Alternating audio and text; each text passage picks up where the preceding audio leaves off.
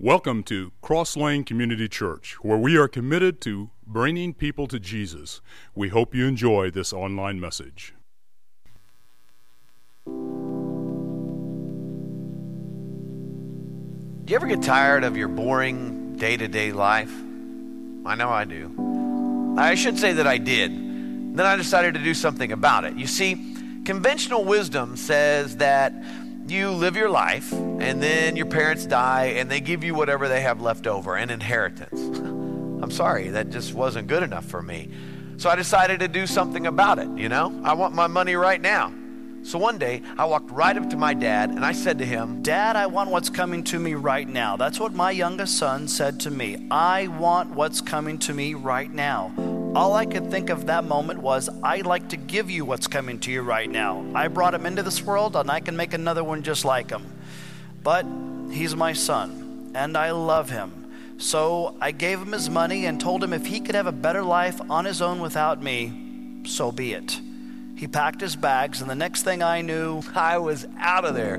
Kissed this boring place goodbye. I had places to go, people to see. So the first thing I did was, my son got lost. I love him, but he's no Magellan. I heard he had to stop for directions at least 4 times before he even made it out of our hometown. You know what? No, not 4, okay? It was 3. And one of them wasn't even my fault. I couldn't understand what the guy was saying. I was just like, okay, thank you. And besides that, the only reason I can't follow directions is because somebody never taught me to follow directions. Don't go there. Okay, look. The point is, I got out of there, and I started to live it up. I mean, I had more friends than I knew what to do with. I was eating like a king. I had the finest clothes, and the ladies.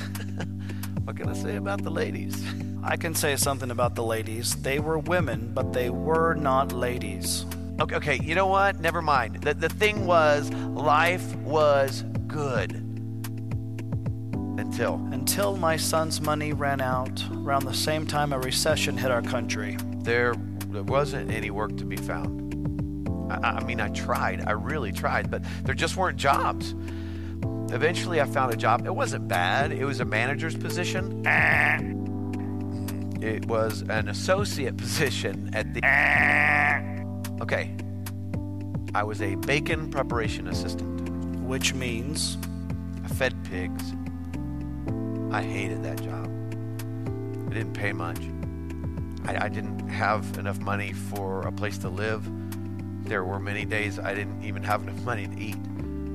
Sometimes I was so hungry, I would gladly have eaten the disgusting scraps I was feeding the pigs, but I couldn't. They wouldn't let me.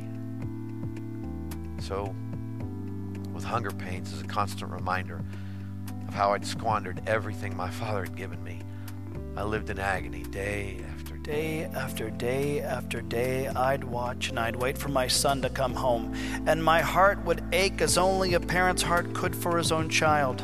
But hear me on this. I never gave up on him. I never gave up on him. I knew that it would happen one day. One day it hit me. One day I realized that the lowliest of my father's workers lived better than I did. At least they had a place to live and food to eat, and I didn't have either one of those things. So I wondered, what if he never comes to his senses? What if he lets pride just get in the way? No.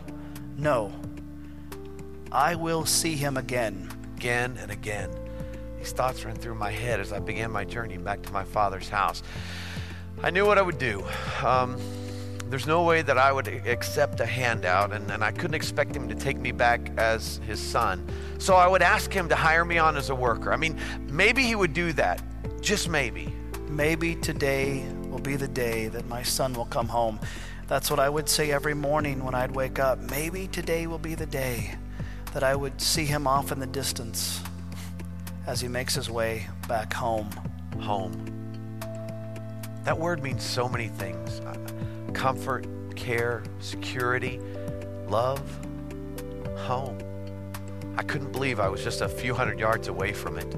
It was a beautiful day. I was sitting on my front porch, and that's when I saw him.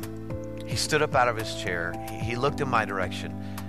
He squinted his eyes to get a better look at me. And then I began to wonder, what if he doesn't take me back? What if I get to him and he just looks at me and he says, I told you so, I told you so. Some of you would just roll your eyes every time I mentioned my son. But I knew he would come back. I just knew this was a bad idea. I knew I shouldn't have done this, and so I just stopped. He just stood there. I couldn't move. I couldn't just stand there, so he jumped. My dad literally jumped off the porch. I'd never seen him do anything like that before. It was like he was this little kid who was excited about something. And then it hit me. He was excited about me. So you know what I did next? I ran. My heart was pounding so fast, I just had to get to him. I'd never seen him run so fast. He was running at me with his arms stretched out wide as if to say, welcome home, welcome home. That's what I kept shouting to him. But I don't know if he could hear me, so I just kept shouting it over and over. All I wanted to do was just scoop him up in my arms like he was when he was like a little child and just let him know that everything was going to be okay. And as I got closer to him, I could see tears running down his face. He was crying. Tears of joy. And you know what my son did next? I jumped. I was nervous, I was excited, and so I literally jumped. And you know what my father did? Well, I fell backwards. He's a big boy. And then he hugged me.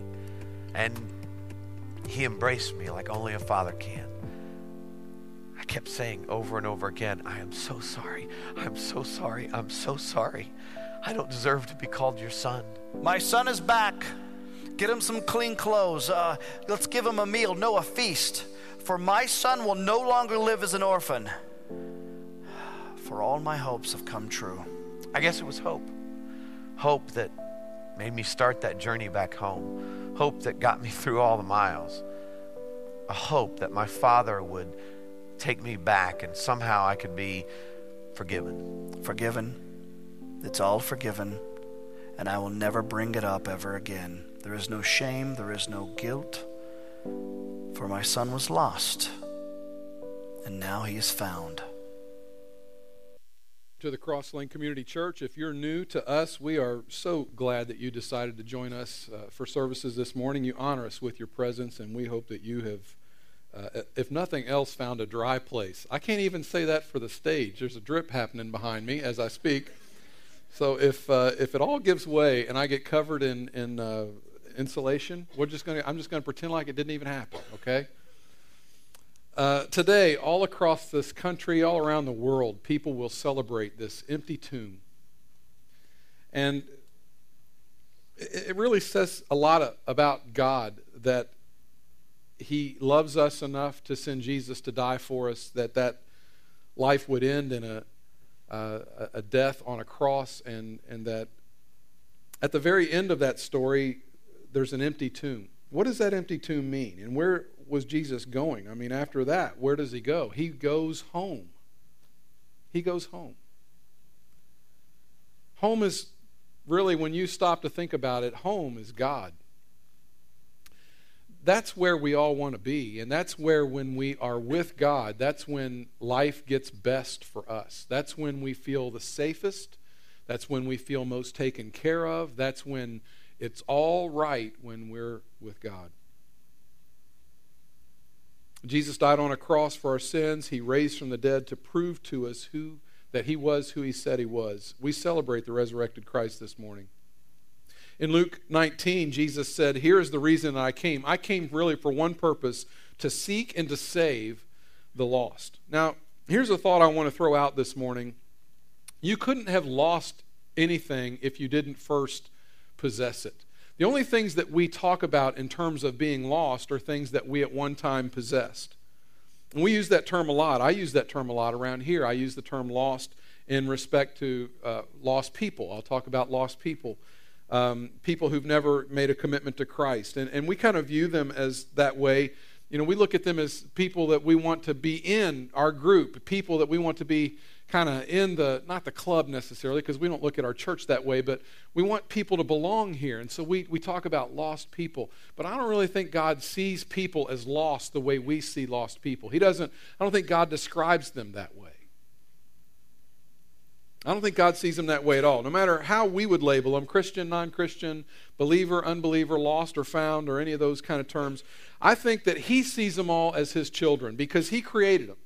He created you and me. He does not see us as lost and found. That's not the way God relates to us or sees us.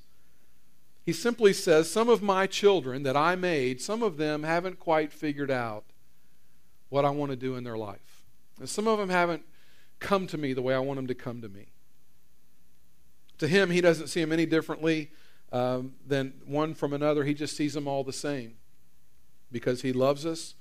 And the truth is, they're really not lost. In fact, if we were going to go with that a little bit and say that certain ones are lost, I would argue that God is more singularly focused on them, and you have more. If you would be here this morning, you would say, you know what, I would probably say I'm a lost person. I think that God probably, to the exclusion of some of the rest of us, and I'll defend that position in just a minute, focuses in on you. Let me see if I can make that make sense, this idea that God might focus in on one, not necessarily to the exclusion, I don't know that I want to say it that way, but he focuses in on some and maybe leaves some of the other ones be for a little bit. Let me see if I can make that make sense. I think we're all losers. Not loser. That's not what I mean by that. I don't mean that the way it sounds. But all of us at one time or another have lost something, right? I mean, you had it in your possession, you look up, and it's gone. Now, those of you who know me really well know that I am not a real organized guy. If you could see my office, in fact, my office is designed a certain way. It's designed to receive guests in a portion of my office that's a little cleaner and a little nicer than the place where I actually do my work, which is just piles and papers and books, and it's a mess. And if someone were to actually come in and try and clean that up and make it neater, they would actually cause me problems because I wouldn't be able to find anything then. I may be messy and unorganized, but I typically am able to lay hands on the important things that I need. I don't lose a whole lot of stuff, but I still struggle with that just like anybody would. Whenever I leave the house in the morning, I need what I call the big three. There's three things that I need to make sure that I've got. There's three little clusters. The first cluster is my iPod, my wallet, and my phone. Okay? Can't go anywhere without those because just got to have those three things. And then I got to make sure I have my laptop bag, which in my laptop bag is my life. My secretary makes fun of me, but I can literally produce just about anything you would need out of that, even food sometimes. So, yeah, look at me. Yeah, he hadn't missed many meals. So, even food.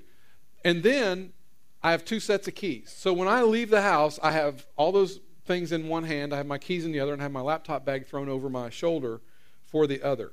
I've put my keys down and lost my keys more times than I can count. It's just, and when you find them sometimes, you ever lose your keys and find your keys and go, what in the world was I thinking to leave them there? How did they get there? I don't even remember being in that room. And yet that's where they were. I'm not describing anything that's foreign to you, am I? You know what it is to lose something. Maybe some of you are chronic losers in that regard. But here's something I would say about those lost things. The search intensifies with the value of the thing that is lost. If it's really important to you, you will knock yourself out and you will go crazy looking for that thing because it's so valuable. Now, certain things, if they're not really valuable and important to you, your basic attitude is, I'll buy another one. I'm not going to spend the time it takes looking for it. But if it's really, really valuable, if it's got sentimental value, if it's something you spend a lot of money for, you're going to take some time and look for it. The fact is that the search can sometimes be quite passionate about those things that we misplace. You ever lost one of your kids in a store or at the mall? You know that sick feeling that you get when everything's happy and then all of a sudden you can't find them? And you think, well, they're just right in the corner. And then you go around the corner and you don't find them around the corner. And something in your heart and your mind switches and you get that sick feeling that kind of comes up into your heart. And you think to yourself, oh my goodness, that this is not good. The first thought I have had on occasion when that's happened to me is, I hope my wife doesn't find out that I've just lost one of the kids. And then you find them, And you don't scream at them, you don't paddle them, you don't get mad at them. All you want to do, just like the video says, you just want to scoop them up and hold them tight. You don't want to yell at them. I mean, you do kind of scold them like, don't you know that I was worried about you? I mean, we say those kind of things, but we're not interested at that point, are we, in doling out all kinds of discipline to our kids who've disappeared on us for a few minutes. That's not really what it's about. You've lost something that's valuable to you, and the search intensified because your child is valuable to you. And when you lost something, isn't it true that you really don't take inventory? Like, I don't lose my keys and go, well, I still got my wallet, No, I want to find my keys. I mean, I can't spend any money if I can't go anywhere, so you got to have all that stuff. So you don't take inventory. I mean, there wasn't any part of me that when I lose one kid, I look up and say, when Delaney's missing in a store, I don't look up and go, well, I got Bennett and Tanner.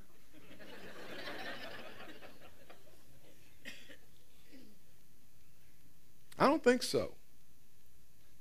In fact, and I think my boys would understand this, if I can't find Delaney, my search is going to intensify to the point that I'm really not worried about them. They're not the priority. They're not the first thing on my mind. In fact, I might even go so far as to say they're not even in my mind if I've lost Delaney. And you could say that about any one of them. If one of them goes missing, I'm not going to worry too much about the other two. I'm going to spend my time focused in on where is my lost daughter or my lost son. Here's what I know. You want to know what Easter's all about? What this celebration is all about is not about the two that we have. It's about the one that's lost. Now, God enjoys our worship service. I think that God has really enjoyed what we've done this morning. He's enjoyed your voices. He's enjoyed our communion. I think he's enjoyed our morning. And he's happy that we're here and we've gathered together.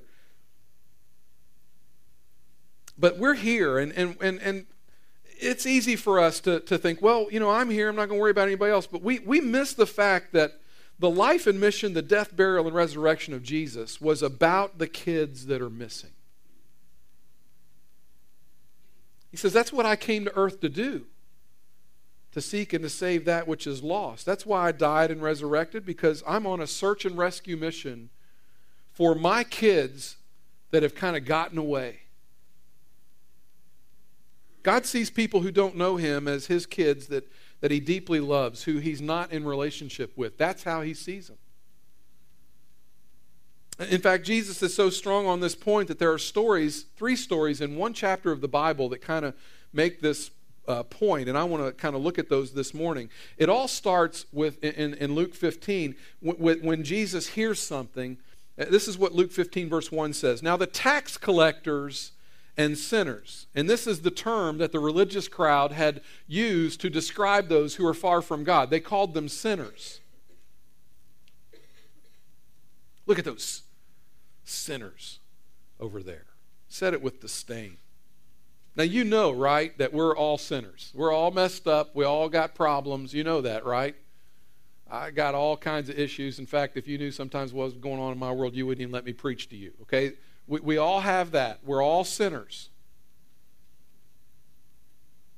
But here they are classifying this bunch of people as sinners. Do you know what a sinner is? A sinner is someone who does something that you don't do. That's what a sinner is, okay? When we have problems, we don't call it sin. We don't call ourselves sinners. We just say, well, we have issues. That's how we describe ourselves. We have issues. We're not really sinners. That's for bad people. The tax collectors and sinners were all gathered around to hear Jesus, but the Pharisees and the teachers of the law muttered, "This man welcomes sinners and eats with them." In other words, Jesus, how can you welcome them? How can you sit down and have a meal with them? Don't you know what kind of people they are? They don't have their lives together. They don't believe in you. How in the world could you hang out with a crowd of people like that? And it says they muttered. They're kind of talking among themselves. And even if Jesus couldn't hear them audibly, they kind of forget the fact that he's God. I mean, can you imagine being around Jesus knowing that nothing you think is really going to go unheard? I heard that. They're muttering, and they're having this private conversation, and Jesus hears them. Look at, he's hanging out with those sinners. He welcomes them. He eats with those people. Can you imagine? And they thought he was crazy. And Jesus, instead of confronting their poor theology, he does what Jesus does a lot. He doesn't tell stories. If you read through the New Testament and you really watch the way Jesus handles people, very, very seldom does he theologize with people. He doesn't get into these grand debates and go head to head and try and prove his intellect and things like that, stuff that we do.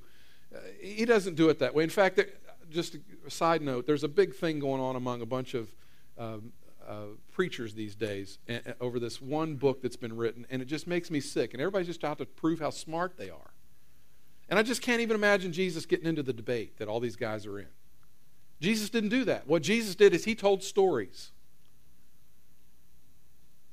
So he says in verse 4, suppose one of you has 100 sheep and loses one of them. And at that point, the people that are around Jesus, they all kind of lock in, because even if these guys didn't have sheep, they knew somebody that had sheep. This is something that was a part of the culture. Everybody had sheep. And so Jesus says, suppose one of you has 100 sheep and he loses one, and all the men are going, yeah, we understand what that would be like. That'd be really bad. That's our income. That's our bread and butter. Doesn't he leave the 99 in the open country and go after the lost sheep until he finds it? And you can imagine the guys in the crowd going, absolutely he would leave the 99. Because that sheep's valuable, and you don't just let one wander off. And I would even leave the other ones that I had to go after the one that was lost. Verse 5, and when he finds it, he joyfully puts it on his shoulders, verse 6, and goes home. Then he calls his friends and neighbors together and says, rejoice with me, I have found my lost sheep. In other words, I once had it, and now I have it back again. Verse 7, I tell you, in the same way, there will be more rejoicing in heaven over one sinner who repents than over 99 righteous persons who do not need to repent. In other words, those people that you're classifying as sinners, those are my kids. And if you really want to know the truth about it, I would leave you 99 in a heartbeat to go find the lost one. And then he tells a story that would embrace a very large portion of society, but a section of society that had been very disenfranchised. He's going to tell a story about women losing a lost coin. Verse 8, suppose a woman has 10 silver coins and loses one. Now let me give you a little context there. Every little girl would be given by her daddy at some point in her life 10 silver coins. It was a dowry of sorts. It would be used later on in this little girl's life to help her attract a man. As the girls would get older and they would start to think about potential suitors and potential husbands, they would want those 10 coins. And so what they would do, oftentimes they would make a headdress and they would weave those 10 coins into the headdress. The worst thing that could happen is that you would not have all 10 coins in your headdress, because your esteem was tied to this. Your worth, your value was literally tied to these 10 coins that you had. And if you only had 8 or you only had 9, you didn't have as many as the other girls. And it was kind of a way to say, look what I have. And so these guys, when they were looking for a wife, if they came across someone who only had 8 or 9 coins, they didn't have the full 10. Thanks, but I don't think I'm interested. So it's a big deal. I mean, it's a really big deal. The guys would be saying, I don't think you want her. She's not got all of her coins. Her elevator doesn't. Not sure about her. Suppose you lose one, Jesus said. And all the ladies thought, oh, that would be awful. I mean, when Jesus is telling this story, the ladies in the crowd are thinking to themselves, oh, I just can't imagine what it would be like to lose one of those coins. Doesn't she light a lamp, sweep the house, and search carefully until she finds it? To which the ladies would have said, you better believe it, you would. You would turn over the furniture to find that lost coin. That's a big deal. And when she finds it, she calls her friends and neighbors together and says, rejoice with me, I have found my lost coin. In the same way, I tell you, there is rejoicing in the presence of the angels of God over one. And I think Jesus might have looked at the other religious leaders at that point when he says that last part. I tell you, there's rejoicing in the presence of the angels of God over one sinner who repents. I think Jesus probably looked in their direction to make the point about the sinners that they'd been talking about. In other words, I love them. That group of people that you're classifying, I love them. That's the whole reason I came. Now, at that point, you can imagine that they might have said, okay, Jesus, great story. I understand the point, but we're lost. We're not lost. We're right here in front of you. It's not like we've gone away. We're right here, okay? We're not lost. And then Jesus, in his brilliance, connects these two stories with a third story that I think will define the word lost for us this morning. Because as Jesus uses the word lost, he's not using it in terms of G-O-N-E, as in geographically lost. That's not the point Jesus is trying to make. Lost means there is a disconnect relationally. Lost means that I'm not as close as I used to be or have never been.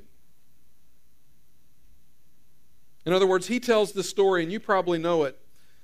He tells the story, if you've been in church at all, you've heard the story of the prodigal, and even if you haven't gone to church, you've heard the term prodigal son. Well, I'm going to kind of highlight this morning the story of the prodigal son, the story of a man who had two sons, and the younger son comes to him and says, Dad, I would like my inheritance early. Now, people in that generation would have been appalled that this guy would do that. You just weren't supposed to do that. It was kind of like coming to him and saying, Dad, I wish you were dead. I wish you were dead, because if you were dead, I would have my money, and if you could just have the money now. And the son was way more concerned about the money, and truth be told, he basically was saying, I love the money that I'm going to get from you more than I love being with you. And the son was very geographically found. It wasn't like the dad didn't know where he was, standing right in front of him, but the dad also knew there is a relational disconnect. You ever had that with one of your kids, a relational disconnect? You know exactly where they are, but they're lost a little bit. And that's what's going on with this dad and this son. And the dad's thinking, you know what? I mean, he's right in front of me, but he's lost. And I may as well just go ahead and give him what he wants so that he can get out and he can see the rest of the world, and the world can kick him around and beat him up, and he can realize this is home. And this is where he needs to be. And the dad's saying, you know, I know where you are, but I know we're not together, so here's the money. And the Bible says this kid goes off and spends all of his money in wild living and partying and having a good time. And honestly, when times are good, who needs dad, right? When things are good, who needs dad? Isn't that true? You know who it's hardest for me to talk to about Jesus? The hardest person for me to talk to about Jesus is the guy with a good job. He's got the 2.5 kids. He's got a beautiful wife. He's got the minivan. He's got the sports car. He's got a great house. Lives in a good neighborhood. Takes great vacations. It's hard to tell that guy that he needs Jesus. I may know he needs Jesus, but he doesn't know he needs Jesus. But an interesting thing happens when the beautiful wife gets sick. Or an interesting thing happens when the son or the daughter finally turns and says, I'm out of here. Or worse yet, they get sick. All of a sudden, something really interesting happens if I lose my job and I'm on the verge of losing my house. Now I'm willing to listen to someone tell me about Jesus where maybe before I wasn't. When things are going great, nobody really wants to hear about Jesus. But when we get desperate, tell me about God. In our story, a recession hits the land. Does that sound familiar to anybody? And all of a sudden, no job, no money, and the economy takes a dip, and there's this great pain. In fact, the Bible says in his misery, he comes to his senses. It's unfortunate but true that most of us will get close to God, not when times are good, but when things aren't really going all that well. Most of us will only come back home to God when we really feel desperate. Miserable times will actually reveal our condition, and that's when we say, you know what? This isn't fun anymore. This is a problem. I'm a long way from where I need to be. In our current economic downturn, I'm told that there are 3 industries doing quite well. Do you know what those 3 industries are? Bars are doing great. The drug industry is doing wonderful. Pharmaceuticals and drugstores can't open enough drugstores and churches. Interestingly enough, all three of those are designed to deal with pain. I believe one of those does much better with the idea of dealing with pain than the others. When you get desperate, you need God. Like the prodigal son, when you get desperate, it reveals the fact that you just got away from God. The problem is, a lot of us can be geographically found.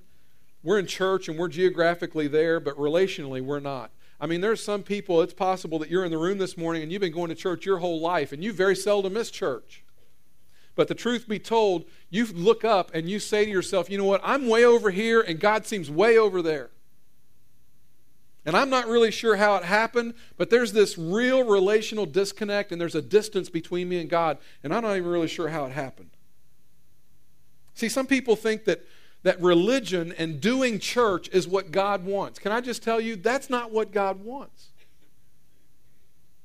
Some people have no idea that there's supposed to be a relationship with Christ.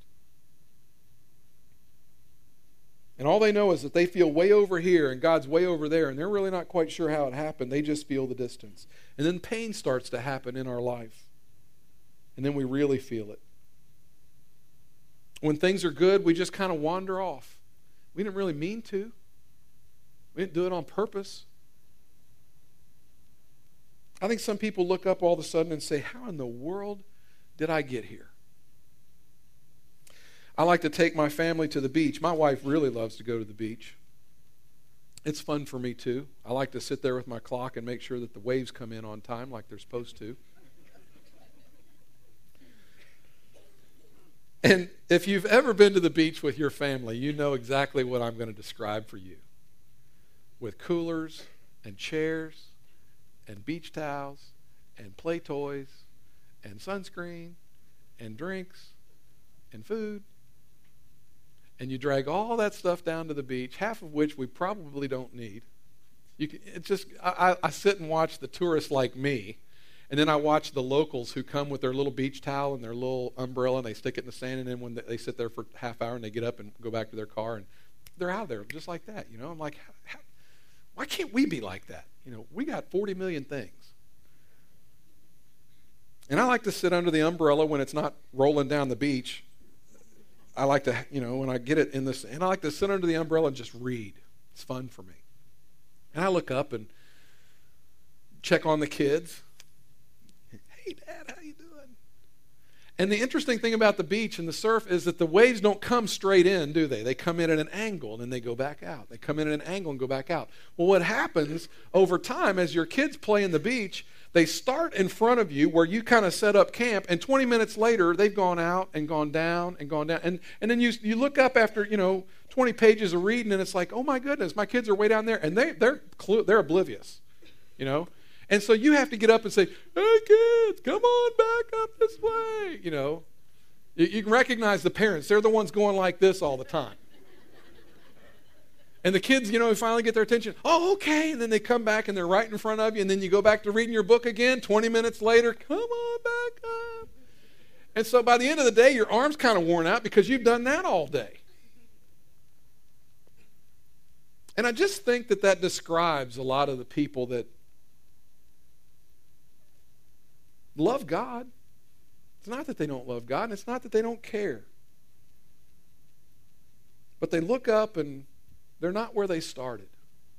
And they're far from God. And they wonder how that happened. How did I get way over here? A few people, it isn't their story. That's not their story. They've just given up on church. In fact, they would say that they hate the institutional church. There's even books that have been written in the last 5 years or so. One of them, basically, the premise of the book is, it's not Jesus that I don't like, it's the church I can't stand. And can I just make a revelation to you as the pastor of this church? I kind of am on board with that a little bit. I do not like the institutional church very much. So if you're here this morning and you think, man, I do not like churches. Churches just kind of weird me out. I'm with you. You know what I love about Cross Lane? We are not normal. If this is your first Sunday, this is not a normal church. Tell me how many churches started with Aerosmith this morning, okay? I'm just saying, I thought that was really cool. I don't like the institutional church. I think the institutional church has just completely messed up the story of Jesus. And they've made it about a bunch of stuff that it's not about. It's simple. We are a people, in this building at least, hopefully this morning, you are surrounded by people who are passionate about loving Jesus. And we just, there's some things that are important to us and we want certain behaviors and things, yes, but before any of that, we love Jesus and we're passionate about Him. And we want to be sensitive to you. If you're new and you're trying to figure out who God is and how do I get close, you just need to know you're among people who love you and love Jesus, and we'll do all we can to help that connection happen for you. We don't need another institution. We need people that love Jesus, who will make it simple, who will make it about God's glory, who will make it about bringing people to Jesus. Some people are mad at God. They feel as though God has in some way let them down. Whatever it is, they look up and they're just not where they used to be. You can be geographically found. We can know where you are. But there's a distance between you and God. I got good news for you this morning. That's what Easter is all about. Easter is about the fact that God died for you and proved His worth and proved that He was who He said He was when He rose from the dead. And He came to seek and to look for and to find those who've kind of gotten away.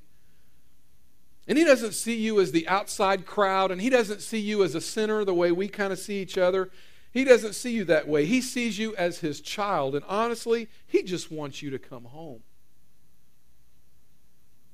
That's why Jesus tells this story. And the Bible says in verse 20 of Luke 15, the son says, I'm going back home. His plan wasn't to go back home and be in relationship with the Father. He had a bad view of Dad. This story is a story that Jesus told. It didn't actually happen, but the point that Jesus is trying to make is that the Father in the story represents God. And the boy, the kid that's gone off, does not see his dad in the right light. I want you to understand that. Many of you who are far from God, maybe if you're in the room this morning, you're far from God. If you are, you probably don't have the right view of God. You probably think He's mad at you. You think that He just can't, that if you do come back to Him, He's going to make you pay. Or you think if I go back, it's just not going to be the same.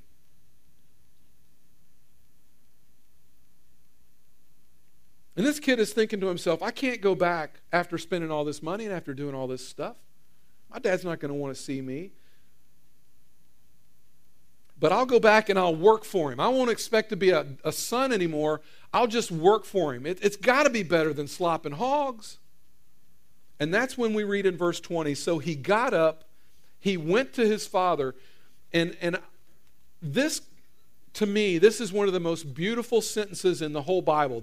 This might be one of the most favorite phrases of mine in the entire Bible. I love this picture. While he was still a long way off, his father saw him. That says to me that the dad was scanning the horizon looking for his lost son. It wasn't like he said, well, he's gone, I'm just going to go ahead about my business. No, he was scanning the horizon while he was still a long way off. That tells me he never gave up on him. And in the eyes of the son, he didn't think himself a son anymore, but he never stopped being a son in the eyes of a father. I ask you this morning, whose eyes are most important? The eyes of the Father. It doesn't matter how you see yourself. It matters how God sees you, and God sees you as a son or a daughter, and He wants you home.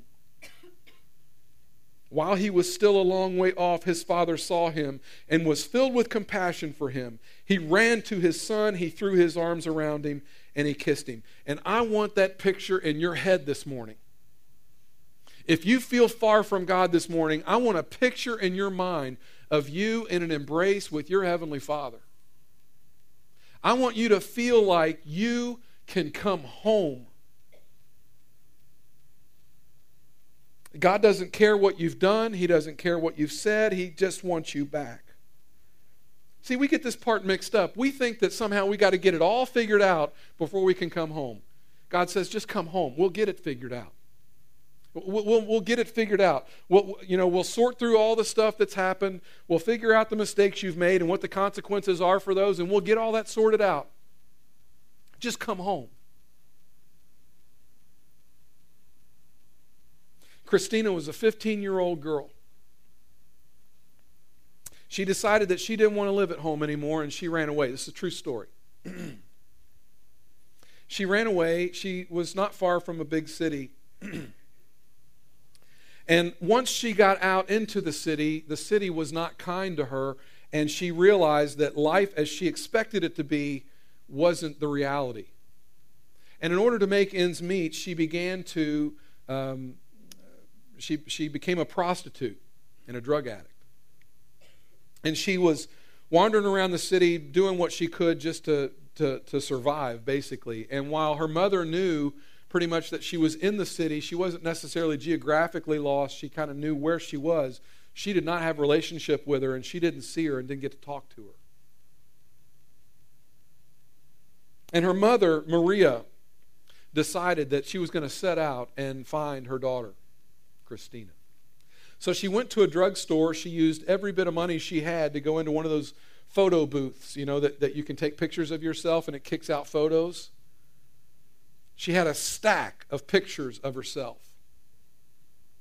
And she wrote on the back of every one of those pictures, and she started to try and figure out the places maybe that her daughter would go, the bars and the hotels and the places where the not so nice people hang out. And she started to put her picture on doorposts and on telephone poles, anywhere that she thought might catch her daughter's attention.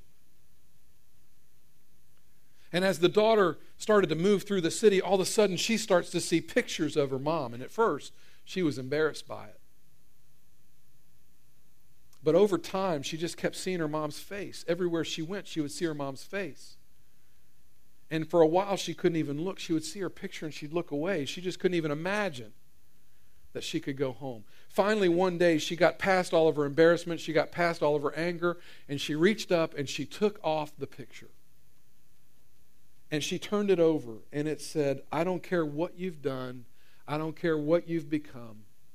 Just come home."